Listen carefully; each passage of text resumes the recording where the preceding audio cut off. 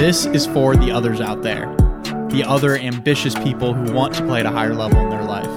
It's time to get curious and get real. Join me, and together, let's find the others.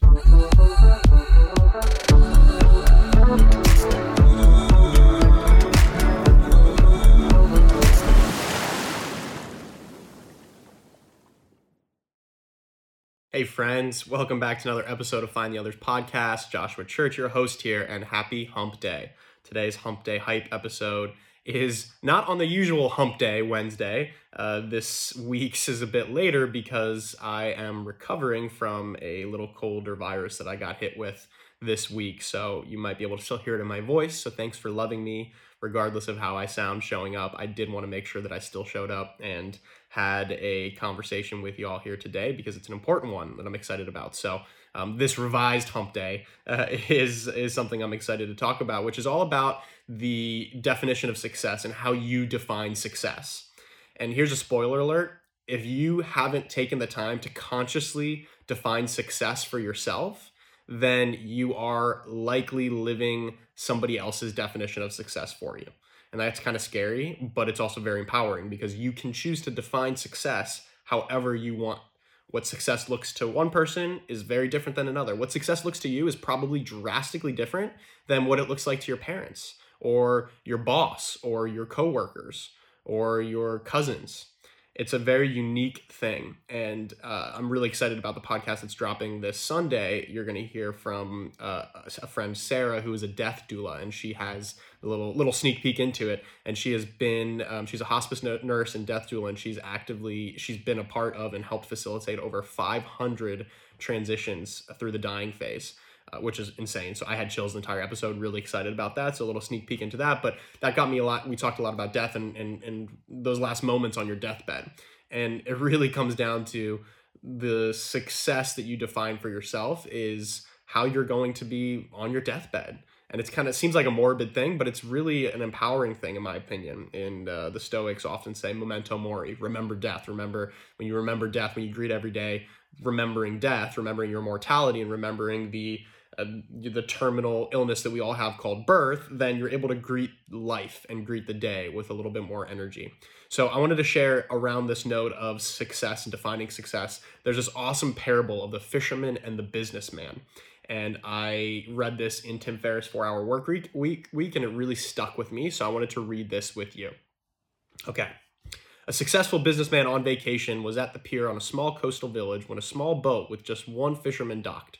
Inside the boat were several large yellowfin tuna. The businessman complimented the fisherman on the quality of his fish and asked how long it takes to catch them. The fisherman proudly replied, "Every morning I go out on my boat for 30 minutes to fish. I'm the best fisherman in the village." The businessman, perplexed, asked the fisherman, "If you're the best, why don't you stay out longer and catch more fish? What do you do with the rest of your day?" The fisherman replied, "I sleep late, fish a little, play with my children, spend quality time with my wife, and every evening we stroll into the village to drink wine and play guitar with our friends. I have a full and happy life." The businessman scoffed. "I'm a successful CEO and have a talent for spotting business opportunities. I can help you be more successful. You should spend more time fishing and with the proceeds buy a bigger boat. With the proceeds from the bigger boat, you can buy several boats, and eventually you will have a fleet of fishing boats with many fishermen. Instead of selling your catch just to your friends, you can scale to sell fish to thousands. You could leave this small coastal fishing village and move back to the big city where you can oversee your growing empire." The fisherman asks, "But how long will this all take?" To which the businessman replied, 15 to 20 years. "But what then?" asked the fisherman. The businessman laughed and said, "That's the best part. When the time is right, you would announce an IPO and sell your company stock to the public and become very rich. You would make millions. Millions. And then what?" The businessman said, "And then you would retire, move to a small coastal fishing village where you would sleep late, fish a little, play with your kids, spend time with your wife, stroll to the village in the evenings where you could sip wine and play guitar with your friends." I love that. And there's a few different variations of this parable, but I like this version here. So it's just so great, right? It just really hits you on the head here, which is, what are we doing all this for? What does success look for you? I feel like so many of us are working towards this idea of retiring or not working, and we don't want to work. We want to just make millions and then retire. But that really doesn't solve any problem or answer any question of, well, what would you do with your time then? So I'm way more of the philosophy of building your life and your lifestyle that is one that's sustainable, one that you don't have to retire from, one where you're able to continue to be challenged, inspired, and be using your natural abilities and talents and gifts to be giving back to be in service of something for the greater whole, because there's no retirement from that. We all have this idea that like once we have millions in the bank, we're going to be good, we're going to be chilling. But I love the story of the fisherman, because the fisherman reminds me that success is different to everybody. Success as a businessman might be going and building a business and doing a successful IPO, but success to the fisherman might be doing exactly what he's doing and living the simple, sustainable, humble lifestyle and gaining a lot of joy from it. So this was just such a great story because everybody's definition is different. So I want to challenge you, and the purpose of this Hump Day Hype here is to challenge you to define success for yourself. What does success look like to you in your life? Not according to somebody else's definition. And what would you do if you didn't have to work? Not working is not the answer. What would you do if you didn't have to work? If you woke up tomorrow and money was not an issue, what would you do? It's a simple but very difficult question for a lot of people to answer. How would you spend your time? And how different is that from what you're doing now?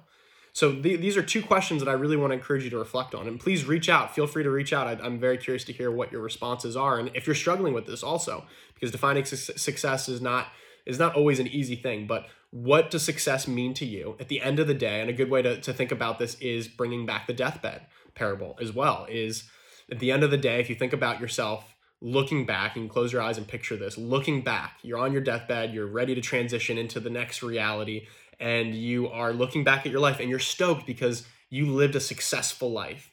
What does that successful life look like? As you look back on the memories, what did you do that made this life successful, and you can be going out with your hands up, super stoked and ready for the next adventure? What does success look like to you?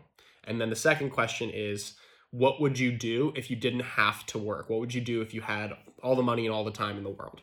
So just a couple things to think about. Again, if you're not defining success for yourself, then you're living your life according to somebody else's definition of success. So can be scary, but it also can be incredibly empowering to take control back. And it starts with getting clarity and asking these questions and waking up to this, that we can start to design our life intentionally around what success looks like for us. That's it for today. Lots of love to you all, and look forward to having you tune into the episode on Sunday. You're not going to want to miss it. Definitely turn on, so make sure you're subscribed to the podcast so you can get the notification. And lots of love. Enjoy. Here's to a successful week